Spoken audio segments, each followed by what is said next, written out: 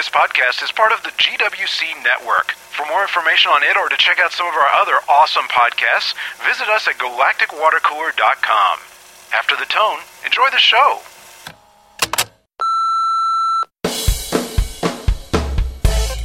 This is Save Eureka, podcast number 14, Blink. So we're back again for another Save Eureka. Yeah, really, man, really. Really? No. We're still doing this? No, I'm kidding. Oh, good. So Good night, everybody. Yeah. So We're just talking amongst ourselves. It's just, yes, it's a podcast. It's a podcast. Oh, yeah. I'm not explaining that So joke. they named this episode Blink because presumably the popularity of... Oh, wait, no. Did the Doctor Who episode Blink, had that come out yet? I don't know. No. This was 2006, so no. This was the first Blink. Incidentally, for the couple of you who may not hear the Master GWC podcast, this is Shooter joining us watching this episode. Hey, y'all. Shooter! Who's that? You wouldn't know him. He's a GWCer. Yeah. Oh, yeah. But yeah, no, we were trying to think about that in terms of time setting this. The first thing I had read, and I may have read it on Wikipedia or IMDb or something, but I think this was supposed to be like the second episode aired after the post-pilot episode, and instead it got moved for some reason, production-wise or some crap like that. Didn't Zoe come in at the end of the actual second episode? Yeah. So that would have made no sense unless... No. This is like the fifth episode or something like that. It was supposed to happen. What you're saying is that this would have been the second episode Correct. after the production got going. Yeah, in other words, there was the first one. This should have happened There was right the pilot, after Zoe then showed the up. first episode, Oh, okay. And then and- this one. which would make more sense because this is kind of an introduction to the school and stuff like that, And- which Yeah, is just yeah. alluded to before. And Carter introduces himself on the Monday Minute. Uh-huh. And Carter is like an outsider, and he's already interacted with most of these people. Right, and basically you realize that Zoe has a thing for what appears to be a cross between Elvis and John Travolta from Grease. I was thinking James Dean. No. And No. That, actually, I I mean, was A thinking little that bit of too. James Dean in there, maybe. I was yeah. absolutely thinking that. No, you're right. He does look like him, but he's lame compared to James. oh my God, he's absolutely. so lame compared to James He's like a Dean. lame I'm just version. saying that's what he was I trying to understand what do, you're you saying, know? yeah. She's a 15-year-old girl, and all she goes on at first is looks. She doesn't know anything about him, and she's attracted to him. I can't argue with that. That's Well, I could, kind of but what I'd be being happens a when you're douche. 15. I mean, you're just like, oh my God, he's hot. And then, like, no matter what he says or anything, it just doesn't matter. You're like, oh my God, he's hot. I'm a complete jackass drug pusher.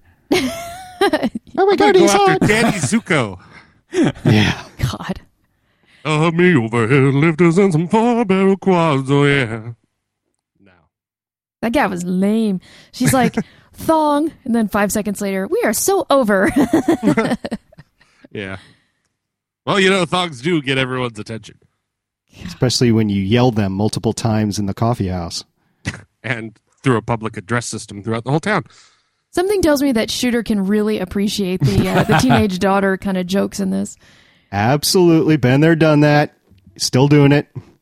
I am really glad that this whole Zoe is an annoying teenager that doesn't fit in Eureka doesn't last very long. Yeah. And she comes in specifically with this episode into high school saying she's nowhere near the intelligence level of these guys. She could probably outdo everybody in the school. She just doesn't know Hopefully it. she won't outdo everyone in school. Wow. I think they also laid on the whole, oh, look at this. This is an opposite from a typical high school thing with the the big muscly guy getting bullied around Yeah. by the Yeah, prototyp or those- the stereotypical nerd. That's- It's like, really? Oh, so you're going to be that heavy-handed with it, are you? Yeah, it was a little heavy-handed. That's That was true. Biff getting beat up by That was pretty funny. Hey, McFly. hey, Mr. Yeah. McFly, I think it's your new book. Shut up, Biff. Go wax my car again. Just putting on the second coat now. And use that ugly green sweatsuit. Make it good for something.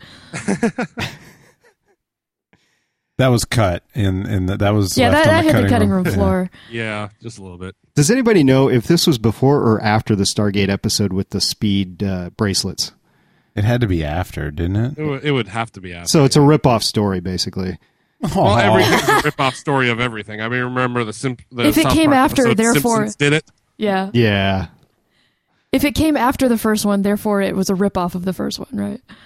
Well, if it came after any story set after 1987, it probably If there's has one been thing, done before in one respect or another.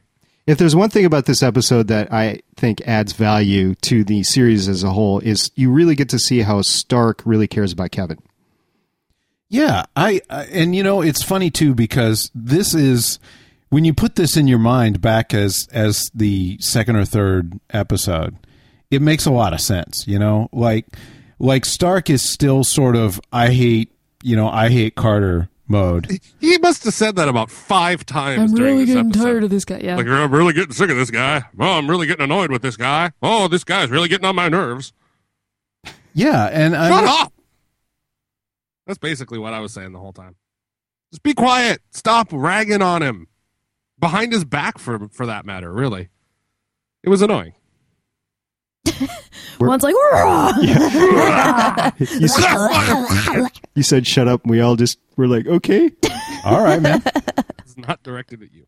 No, I'm thinking, you know, it makes more sense when he doesn't know him at all, and it's his first interaction with him almost, you know, and he's kind of making it clear they're establishing that this is going to be a conflict and so on, and it feels kind of out of place, I think, more so because we've already established that, and we've already seen it actually start to melt a little bit, and now we're back. If there's one thing that wasn't in the episode that I saw anyway, between Allison and Stark and Carter, there was this no love triangle jealousy thing going on between the three of them. I didn't notice it. Anybody else notice any of that storyline in there? You know, I think I realized something that I had kind of had a hard time putting my finger on before, and that's that Allison seems almost a little bit too oblivious to her relationship with Carter, you know, and either she must be doing it on purpose, but it's just funny because she's so attractive and you can tell that Carter likes her, and she must know that. And, you know, she's emphasized that she's not with Stark anymore, and she does all these kind of like flirty little things with Carter, but then acts like she's not really aware of it. You know what I mean? It's almost like, this is like a terrible comparison, but it's almost like those women who are like, you know, 25 years old and like just gorgeous, and they look like a model or whatever, and then they just like pin their hair up and put on some glasses, and they go in and teach like at an all boys high school, and then act like they have no idea like what their students are thinking, you know? You know what I'm talking about? That's what Allison is like in this. You know, she's like just so amazing looking, and Carter's just again, like all over. So are many of the other people in Eureka. You know, I mean, this place is pretty heavily staffed with ex models, and it just doesn't. Taggart, that's hot. I mean, depending on what you're looking for, you know, I'm just saying. I mean, this is a relatively high, you know, target-rich environment. You know, maybe it's not so weird in that. At least among the women, I guess. Yeah, those twin balding scientists. Does that do it for anyone? Well, I mean, the later point on, is you can pick out 2 or 3 people that aren't, and that's it. Whereas in real life, you'd be lucky to pick out one that looks like the people there. You know. Yeah. Yeah. Which sort of, I think, makes it a little less weird that, you know, it's the General Dynamics, you know, research/modeling agency. Oh, Global Dynamics. Sorry. It's a recruitment criteria. Got to look hot to work in Eureka. She's a GDB. Ouch. We should save that later for the later episodes with Beverly. Yeah. That's awesome. This was a Beverly Free episode, though. It was, indeed. It was nice seeing Carter interact with Zoe throughout the episode. I mean, the freaked out father sort of thing, because he's been absent in her life for forever. Yeah. And she just shows up, and all of a sudden he's got to be dad, and not only just any dad, like Sean's a dad of Michaela, but a teenage daughter. Yeah. It's a whole different ball. Jumping in at that point? Yeah. Ouch. Yeah. I like when he's trying to find the boyfriend, and she's like, okay, I'm sorry, it was just one kiss at the end of homeroom, and he's like, Okay, I'll freak out about that later. That's right. Hey, did anyone else think of that at the end when they had the baseball game? Did anyone else think of that Deep Space Nine episode? Oh, yeah. I wrote it down in my notes. Yeah, I'm like, this is actually worse than DS9 baseball. I always laugh at that because I love seeing everyone all awkward in their baseball uniforms, like Nog and, Quark. Kira. Yeah. Fargo was a little... Quark holding the... Or was it Rom that was putting the glove on the wrong hand and like smacking the ball out of the air? Fargo was a little athletic, though. He jumped up pretty high to catch that ball. Yeah, and That's true. I kind of enjoyed how, I mean, I got the feeling when he looks around, when Carter looks around at the end, he's thinking, okay, this is kind of lame. This isn't what I was really looking for. And, he's worked to learn the game, and now it doesn't really apply because they made it into a video game, and a virtual reality game, whatever you want to say. Which incidentally the episode came out about 3 months before the Wii came out. Yeah, Shooter had mentioned that. Isn't that awesome? That like the Wii was just a few months from being released, so it wasn't like it was just an obvious kind of, reference to that. It was ahead of it. Yeah, and but he looks around and he's it would actually have been everybody sitting on the couch with the Wiimotes playing. Yeah. Exactly. That would have been good. What were you saying, Chuck? Sorry, I tripped all over your point there. No, that's okay. I was just going to say that I think he looks around and kind of is a little bit, distraught that it wasn't what he expected, and then realizing that what he really wanted was, to do something fun with everybody and for everybody to do something fun together. And they're doing that, and that's cool, Which has a lot of connection to the DS9 episode as well, Yeah, definitely. And especially when the fun thing is pissing off a bunch of asshole Vulcans. Sorry. Did you catch the names of the teams? Yeah, protons and neutrons. And so the ball's the electron. Yuck. Oh, nice. Nice. Leave it to the rocket scientist to point that out. Yeah.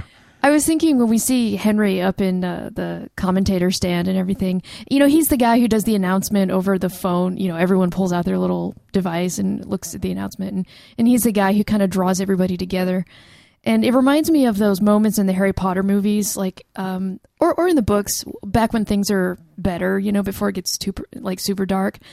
And you've got those Quidditch matches, and it's like this moment of community.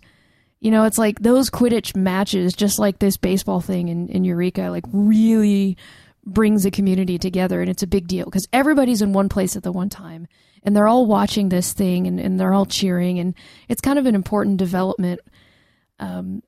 It's cool that they use baseball as kind of it's a very Carter thing, Like it's this cool like pastime, and it's got kind of a folksy feel, but it's something that he loves. And then you've got this whole town full of geniuses, and initially they're not into that. Like, presumably they're just not into athletics that much. You almost kind of wonder that maybe what Carter was trying to do was to use the baseball game to try to find people like him to hang out with. Yeah. It's a good idea. I mean, whether or not, I don't know if that was his plan, but it's a good way to do it. See, and I'm totally down with the idea that it doesn't have to be baseball or it doesn't have to be the traditional sort of thing, but you do need something that brings you together and gives people, it wouldn't matter if they were all playing Halo or something together, as long as they're doing something. And I almost get the feeling that they weren't. I mean, in that like early, Carter brings it to them. Yeah, like in that early episode, a couple of them get together for movie night at what's his name, sir, not appearing, in the trailer, right, at Spencer's trailer and stuff. But we don't see a whole lot. Even later, we don't see a whole lot of them doing fun things together. Well, right, and it isn't really until the time travel, the whatever party that they're having in the street where they activate the time machine, that you really see that come together. That's kind of the Day, first right? the Founders Day that's the first time you really see a big community turnout. Well, this is a secret government research and development facility, and you got to figure these guys are working long hours, so they might not have time to get together. I don't know. Did you see that spot? What was in the pilot episode? Yeah. Or the second, the spot at GD in the back where they all had the robes and they were, playing Plus, like horseshoes or whatever in the back. Here's a question I have. You can relax. You must do it by yourself. It seems like it's funny. In an organization like that, you would think that there would be even more connections between the people there than normal, because they just can't interact with other people outside. Possibly not, because it seems like a lot of GD is isolated from itself too, especially with Section 5 and that kind of thing. And there's a lot of competition. Yeah. That's the other point too. Yeah, Fargo and his team going up against the Section 5 guys in this episode, they're not exactly amicable about. You know the word I was trying to say. And the one, Audra, get back to your point just a little bit. The difference that I see between Quidditch and this type of activity in Eureka is nice. In Quidditch, it's very confrontational, at least in the Harry Potter books. Yeah. Quidditch overall is supposed to be a fun event, but anything to do with Harry Potter is got some suspense, and it's always got like racial and ethnic and bloodlines and vengeance and all this crap built in politics of the school. And you know what really backs up that point too is the fact that when we see the big game near the end, and I'm not good with my Harry Potter timelines and everything, but you remember later on in the series they're all at the big game, right? And you're talking Quidditch and Harry Potter, right? Okay. Yes, sorry. And we see them walking around because you think, okay, well, maybe we're just being exposed to Quidditch in this hyper-competitive environment. But like football can be hyper-competitive, at the Super Bowl, right? But, or at the pro level. But people play pickup football games. But we never saw a pickup Quidditch game. Like, you'd think with all that land out around there that they would have been playing Quidditch, There was a lot of... Go ahead, Juan. I was just imagining a witch in his late 40s going, man, if I had only, if I had only won that game, I could have gone on to state or international competition. Yeah, like the uncle from Napoleon Dynamite. Yeah, in the books in Harry Potter, which it came out a little bit in the movies, but I don't think as much as it did in the books, is there was a lot of practice time, and you had to schedule the field for practice time. And you only have so many daylight hours, and you're in school for... Oh, no, I meant in the general community. Like Quidditch was presented like other sports, where it was a... You're saying you've never seen a touch Quidditch game? Yeah, just exactly. Pick up in the park. Well, these are witches. They are flying around. You can't just go to any park and play the game. But there was the international Quidditch game, though, that happened at the beginning of, I can't remember, the 6th or the 7th movie. Yeah, that's what I was talking about. I'm like, they have it both in just like football, it's very active at the school level, but it's also active on a professional level, and they show that, right? Because of that game. And then you imagine that, like other sports like that, it's also played casually outside. So I could see them not playing it casually in the school, but it seems to me what I was saying would back it up is that at that event, if that had been a football game and you had all that open area around there, people would have been throwing a football around outside. You mean like tailgating and that sort of thing? Yeah. And they were doing that. They were all hanging out and doing fun things, but nobody was playing Quidditch. Well, it's kind of hard to play Quidditch without flying around, and it's hard to fly around and not get noticed. Okay. Well, I mean, I guess it's impractical for them to play the game. I don't think it would be. They're wizards, They do 9 million impractical things before breakfast, Yeah. If they wanted to play Quidditch out in all that big open area, they probably could have figured it out, Like it would be hard for us, it would be hard to build the big, rings up in the air, right? For them, it would be easy. Just to levitate a ring and go play. True. I don't know. Or like, it'd be like touch football. You said you'd have some kind of like bastardized version that was simplified to play for fun. Well, they just don't do that, Going back to the role that Carter brings to all this, I think that it's cool that, in a way that baseball is like Carter. It's got that same kind of, baseball is sort of nostalgic, and it's deeply rooted. And despite the problems, despite the kind of recent problems with baseball the last 10 or 20 years or whatever, if you look at baseball throughout its history, it's kind of I don't know, it's like a family game, It was the kind of thing that people always did with families and kids, like, at the pickup level and all that. So I think that the fact that Carter is a big aficionado is kind of cool because it's very him, It's like classic kind of American or you know what I mean. And, you know, he goes to this town where people don't seem to be into these kind of folksy community events that much. They do have the festivals, like they have Founders Day, and they have competitions, and they have science fairs, and they have, you know, lectures and stuff like that. But it's hard to tell if they have any really non-academic kind of fun together.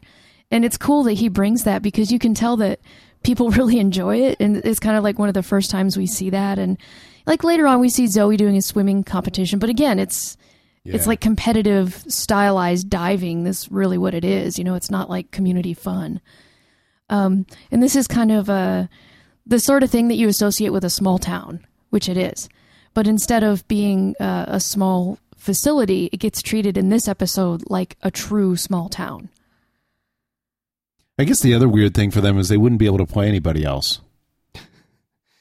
Yeah, no, not unless they brought in another secret government organization like DARPA or something, like the bowling or whatever it was later, right? Yeah. You know, it's interesting. We're having this talk about sports in Eureka, and all I could think about is Big Bang Theory and them playing Wii Sports or, you know, whatever. Wii archery, Wii bowling. Yeah, they get together every night as the four of them, and they do stuff. And I guess that's missing in Eureka, and Carter brings that to it. Carter brings a lot to Eureka. I don't think Eureka would be Eureka without Carter. He's the central pivotal point for it all. Yeah, I agree, especially the way that we see the show develop over time. Because I have to admit, at this point, early on, as well, especially if this is supposed to be even earlier, and we see this kind of public address where everyone pulls out their device, I thought that was creepy. What she said.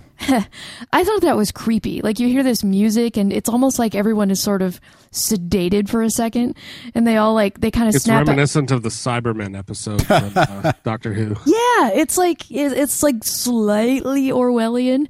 Everyone just stops what they're doing, and they're all like, "Oh, look, I will now pull out the screen on my device and look at it for 3 minutes." You know, and you're like, "This is weird." And I think that Carter makes that something that's a lot more familiar and a lot more human. It's good to be here. Yeah, where was the camera? I couldn't figure that out. It was Zoe's phone. No, because he was looking at the phone and the front of it, just like your iPhone. Yeah. Yep. Yeah, but it's called a front-facing camera. I know, but it wasn't on there, because when he was looking at the device, she had it turned over. I actually thought about that. Oh. I was like, "Where is the camera?" And then if you look, she had flipped it over, and he was looking in it. Like, she, you know what I'm saying? Like, he was in front of her, and she was sitting there, and he kind of looked over her shoulder, and then she went like this, and he was standing there and flipped it toward him. Yeah, I know. I had that same thought though. I was like, he didn't have one of the devices. He's looking at Zoe's, but I still think it's awesome that apparently Henry figured that out. Yeah, and later on in the episode, Carter pulls out his flip phone and makes a phone call. That thing looked antiquated. Oh, and that was in 2006, and we got smartphones now. Well, that was pre-iPhone, remember? It was so 5 years ago. Yeah. He said rings are stupid. Rings are cool. Yeah. But yeah, I mean, I don't know. I kind of thought it was creepy too, and then on second viewing, I kind of thought it was okay in a way, because I mean, that'd be kind of cool to be able to have meetings like that where it's just everybody knows what's going on, but it's not a pain in the ass, and wherever you are, it's okay. Though I have to admit, if you wanted people to pay attention, being able to switch on anyone and put them live with everybody at any moment, that would do it. Yeah. It would also be crappy if you happen to be like, I don't know, on the John or something in the shower. Yeah. Doesn't that happen to Carter later on in the series? I think it does. So yeah, it might be in the time loop episode. Is it? Yeah. Where he gets paged out to come into GD. He's in the shower at the time. Yes. And he runs out of shampoo or something like that. Yeah. That's right. Dough. Yeah, but it's just a different way to do business, and we're just not familiar with it. We're going to be, I believe. I mean, we have the technology right now with the iPhone 4S, 4s, whatever, with FaceTime. It's just not everybody has it yet, but not everybody had TVs in the 40s. Remember the 40s? I still Chuck get does. creeped out by that massive public address, though, because it reminds me of, like, you know, Gold Dukat or something popping up on one of those sand-colored TV screens and all the people across Cardassia tuning in or whatever. Yeah, the important thing is that we must remain strong to defeat the enemy of the Federation. You're right. I mean, although that's no less creepy than like a presidential address or something like that, though. So. No, but see, a presidential address, like, it You happens. don't have to turn it But hardly into it. anyone actually listens to it. What they do is, like, they listen to the recap later on the radio, or they catch the highlights on, you know, C-SPAN, or you know what I mean? They read the briefing on the internet. All the people who watch C-SPAN, both of them. Yeah. But I mean, you know what I'm saying? Like, whenever there's a presidential address, I rarely, like, watch or listen to it that's live. true. That's true. It's become more and more frequent these days, which is probably underlying its importance, or it's the addresses have. Yeah, or? you get insensitized to the importance of a presidential address because he's on every other week. Yeah, that's true. Back in the It's like, day. oh, I'll just check it out on his blog. Right, and heck, most of the news outlets do a decent recap, so it's like, is my time more valuable watching Obama or reading the 2-minute recap afterwards? What would go into the creep mode would be if all of those TVs then had cameras in them that could say, and now let's look at average Joe number 7,295. Like I said, Orwellian. Yeah, true. All right, point taken. I guess it is kind of, yeah, that's a good point. Because that's the creepy thing in 1984 is in the beginning, like, not only is there a TV on, like, every surface at every angle in everyone's house, but they're looking in at you. And they're, like, telling everyone to do these exercises. And the main character, like, isn't doing them right. And they call him out. Right. Although I don't think that Henry figured out ahead of time that, I'll just use Zoe's camera phone. It's like, no, Henry probably has a program that's set up to detect, start scanning all of these cameras, figure out which one is attached that's pointed remotely at Carter, and just do it. Okay, so he's probably got, like, this big kind of, like, the Dark Knight kind of style console that's just scanning the entire thing. That's just what I was trying to say. This is too much power for anybody. Okay, Batman, yeah. Henry's Dr. Claw.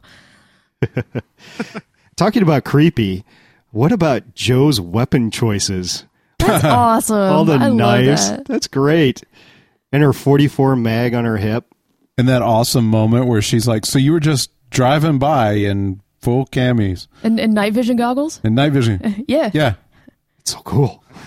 Yeah, nice. Yeah, nice. That was just like, see, that was a good establishment for Joe, Yeah, because Taggart's already established. Yeah, anybody that drives a truck like that, is I mean, we already know about him, right? Mm-hmm. Yeah. Anybody find it funny that the abbreviation for the drug that they were taking was NPH? That's pretty funny. Like, they're taking Neil Patrick Harris? Really? Was it N or M? I heard M. I heard N, but okay. My ears might have been plugged. So I had bad ears too.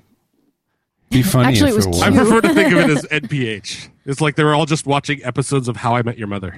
Was that even on back then? I don't know. Yeah, it must have been. Well, they're on their Seventh? 7th season, so yeah. Point taken. Yeah, I killed it.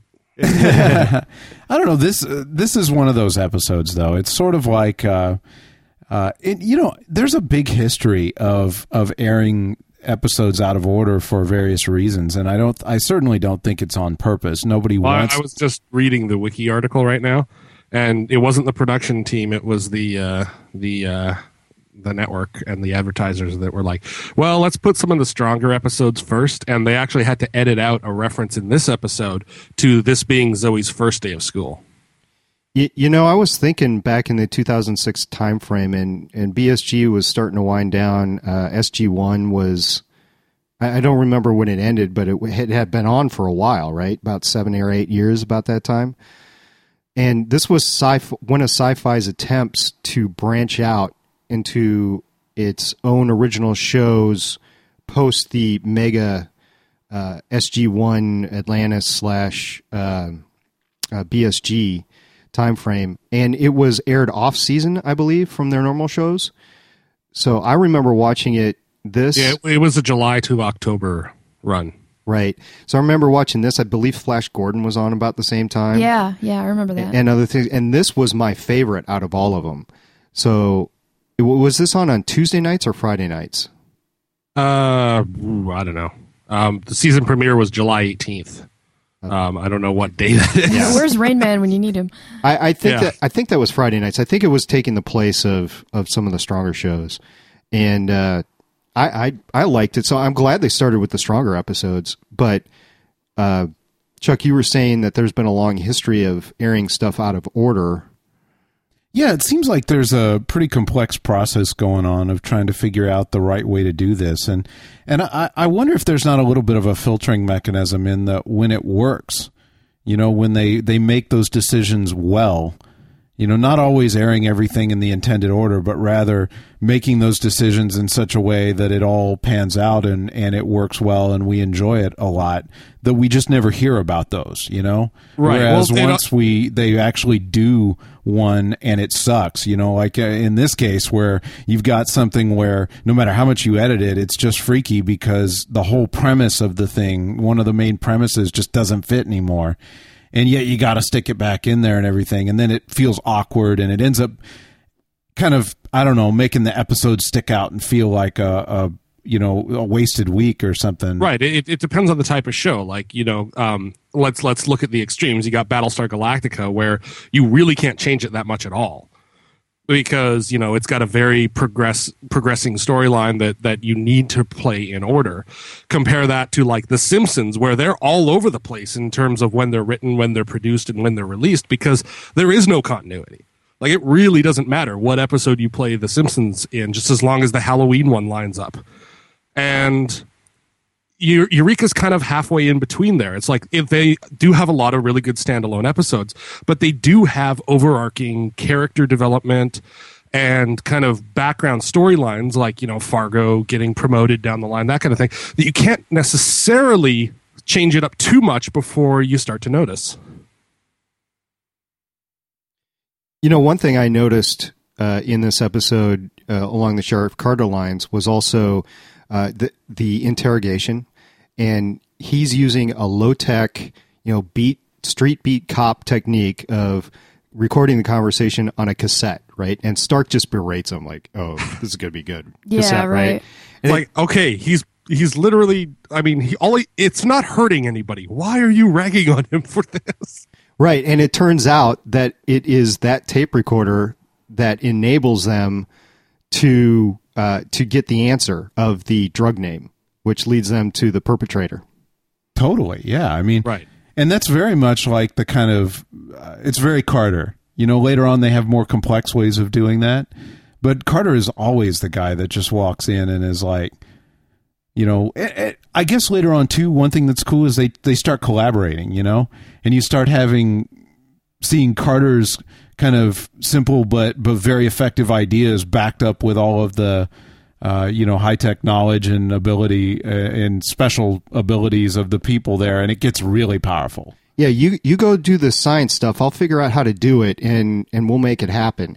And also, talking about them working together, Stark might have pushed back because of security clearance, and this is my domain versus your domain. But when it came down to it, he did agree to shelve those guys in the cells in Section 4. And he did go with it. Yeah, he went with it. And he was reacting to Carter's own kind of arrogance as well. Like, he contacts Allison instead and tries to keep the investigation away from GD. It's like, well, this is likely a GD employee. It really is. They really should be notified, but he's still trying to do things on his own. So, they're both kind of butting heads because they're both making these assumptions that neither one should be trusted. I have to admit, I kind of like Carter's technique when Allison's like, be delicate now. And it's almost like, these Section 5 guys have this delicate sensibility that you can't, step on their toes in front of other people or whatever. And he's like, look, somebody's dead, projects the image onto the table. And like, we're going to figure out what's going on. I kind of appreciate that because there's nothing more maddening than this kind of obstructionist, highfalutin attitude, like, I don't need to help you because we're important. And, and he's just like, I'm not going to put up with that. Well, and also, I mean, these people aren't necessarily nefarious. I mean, they were just, they're competing heavily, and they're just trying to get ahead, and things go wrong, and he lays it out for them. It's like, look, I know you did something wrong, something screwed up. Let's figure it out and stop anybody else from getting hurt. I actually respect Stark for trying to protect his people. However, let's not lose sight of the fact that there was a person that died, and we need to fix that. And actually, Stark mentions that to the researchers in Section 5, says, somebody died. I've got bigger things on my plate right now. That's what's important. And so I agree with both types of Stark moves there. He's trying to protect his people, yet he is focused on that. But the General Dynamics Society as a whole was focused on the research, and let's get the research done. And Allison, as you were saying, Audra, was saying, oh, you got to be sensitive about it. And he just walks over and like, hey, this is the guy that died. One of you did it. Fess up. And I think one thing that kind of factors into this, and I'm kind of a fan of Stark, so a lot of times I'm willing to accept maybe a little bit of brusqueness or he's not your best friend because he's doing something important. But I think the thing that kind of throws him in the wrong on this, balances it the other way, is that people were taking these dangerous drugs and doing things and were that were very negative and dangerous for him and for his people and for his projects. And it was happening because of, it was enabled by this structure he had built and had been ignoring. You got the feeling the whole time that he knew that people were shortcutting to get what they, he was putting this heavy pressure on them, and he figured, well, I almost got this feeling that he was thinking, well, if they do something and it's not quite straight up and I don't know about it and nobody knows, and we all get what we need, we'll just call that good. Chuck, was this the same drug that he wasn't comfortable giving Kevin? Yeah, as he pointed out, though, that it was a variant of it. Oh, okay. Right, they took the drug that they would have given Kevin and distilled it down and made this super speed drug. Yeah, exactly. So, you know what I'm saying, though? I mean, I feel like a balance would have been better. I think pitting people against each other and doing that to get this high performance makes sense. But to do that, you'd also, a real strong leader there would also be aware of the possibility of that cheating extending beyond creativity to danger and look for that, Well, now, this was supposed to be the third episode. So this is his second episode back. Granted, he had previously been at Eureka, previously been in the director job. Right. So your statement that he had created and had managed the structure has both validity, and he had been gone for a while. I don't know. Did they ever say how long he had been gone? No, but I think the thing that makes me feel like he's responsible for it is that meeting with Fargo, where he seemed very knowledgeable of it, very comfortable with what was happening. That was kind of what I based my thought on, Did he know what was going on in that meeting in Fargo? All he knew was that his guy was going to show up on time. He didn't know why. Right, but what I'm saying is like, okay, it was clear that it was his intent to build a high-stress, high-competition environment like that. I think a guy like him is plenty smart enough to know that also, that yes, it's going to push people to the edge, and yes, that's good, but it's a line you'd have to ride, right? Because people might also cheat to the point where they endanger themselves or others. Yeah, if you're going that happens all the time at Eureka. Right, if you're going to create that sort of atmosphere, you have to lay the facts down hard that do not do anything illegal, do not do anything that would be too risky to jeopardize your products, and that was missing. So monitor for it. And in a way, it's less like he's a jerk or something, that he just doesn't care. I more believe that it was just a mischaracterization of him, because he strikes me later as the kind of person who would have ridden that line. He would have been monitoring them, and looking for that situation, and everybody would have been pissed at him, but he actually would have had it under control, Right. It's interesting, Fargo's little crack about, tell that to Nancy Kerrigan. That was funny. It's funny. Great. It's really funny, but it also has a serious component, too, because, all that whole thing with her getting her knees bashed in was, due to, competitiveness in excess. People who take competitiveness too far, and they step outside the bounds of what they should do as moral people. And this is weird. I actually thought about this a lot lately because it seems like a lot of systems are based on competitiveness and filters, right? They're like emerging systems that are built on that. The competitiveness drives everyone toward a particular goal, and that drive generates all these various options. The competition filters them, and it enables us to do things we can't do otherwise. And a lot of really cool systems are based on that. Everything from, politics in almost every place in the world that has any kind of self-determinancy, be it, all the variants that are out there, right? Or, or capitalism in terms of money and the way all of that works.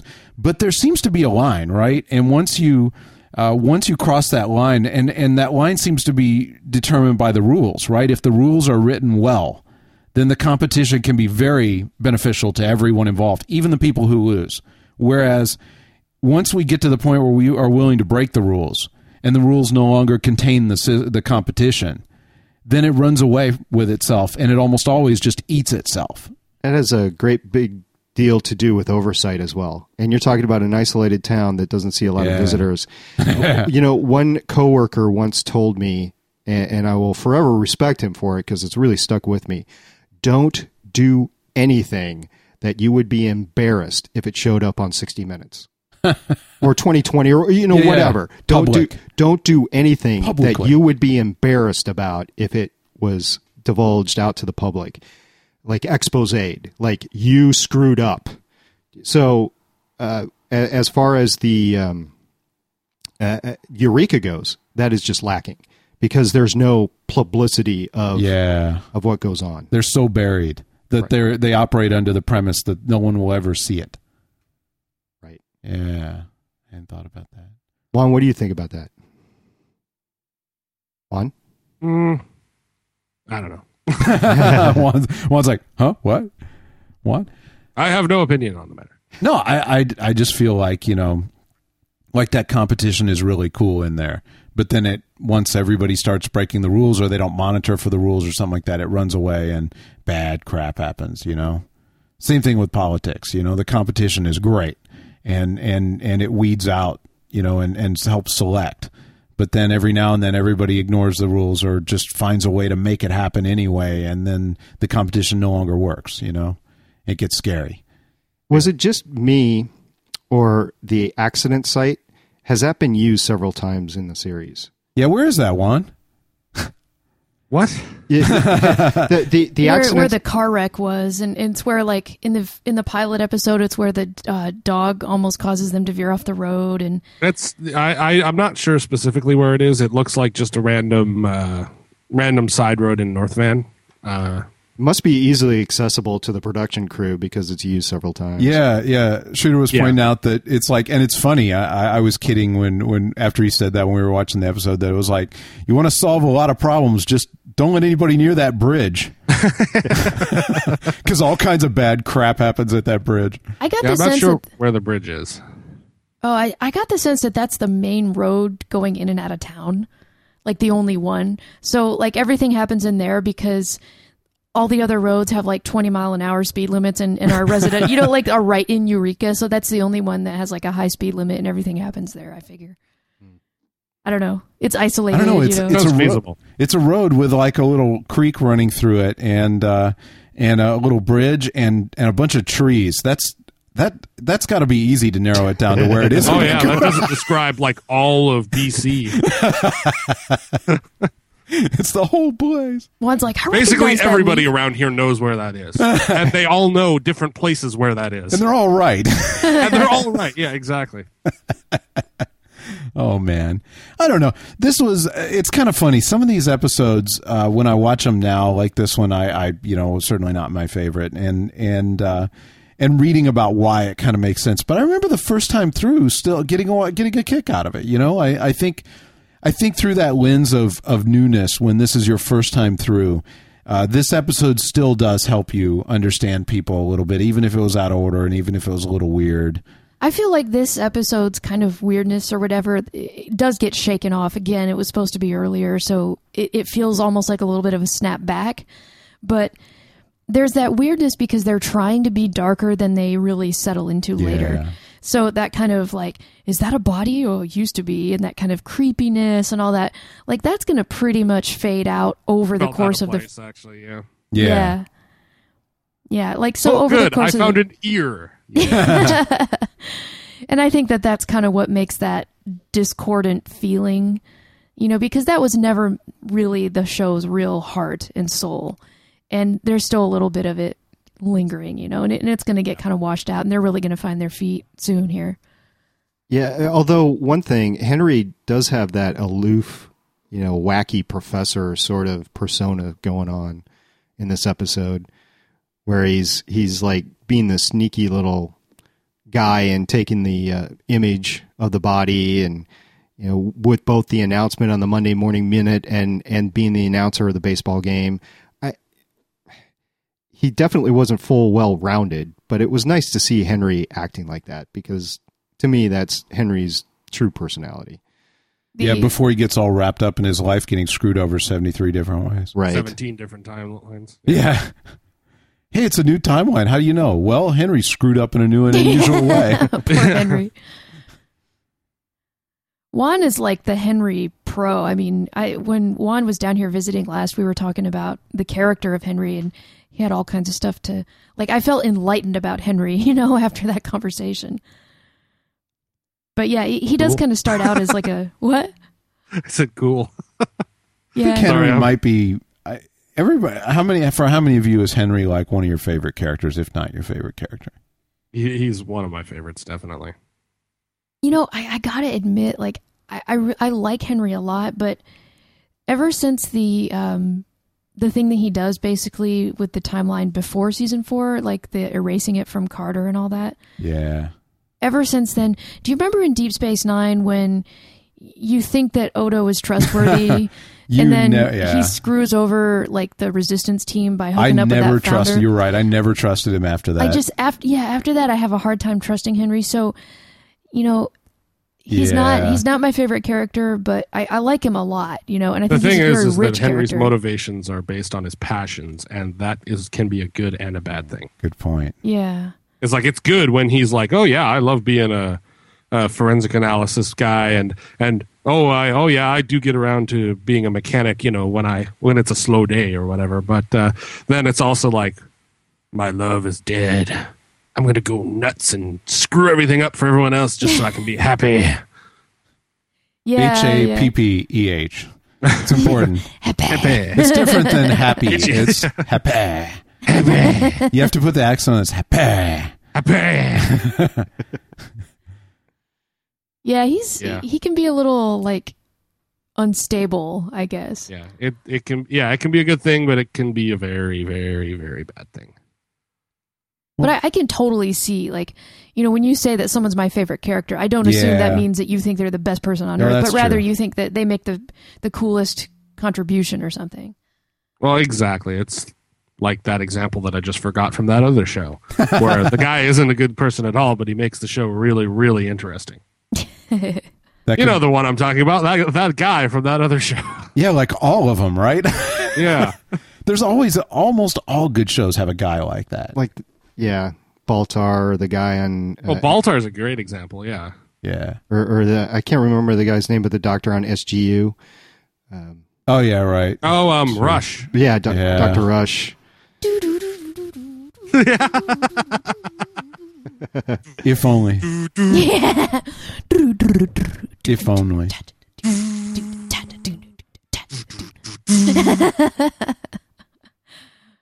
Well, guys, we should probably wrap up. Any ending thoughts from anyone? Nope. I don't know. Think about that for a moment. Concise as always. Nope.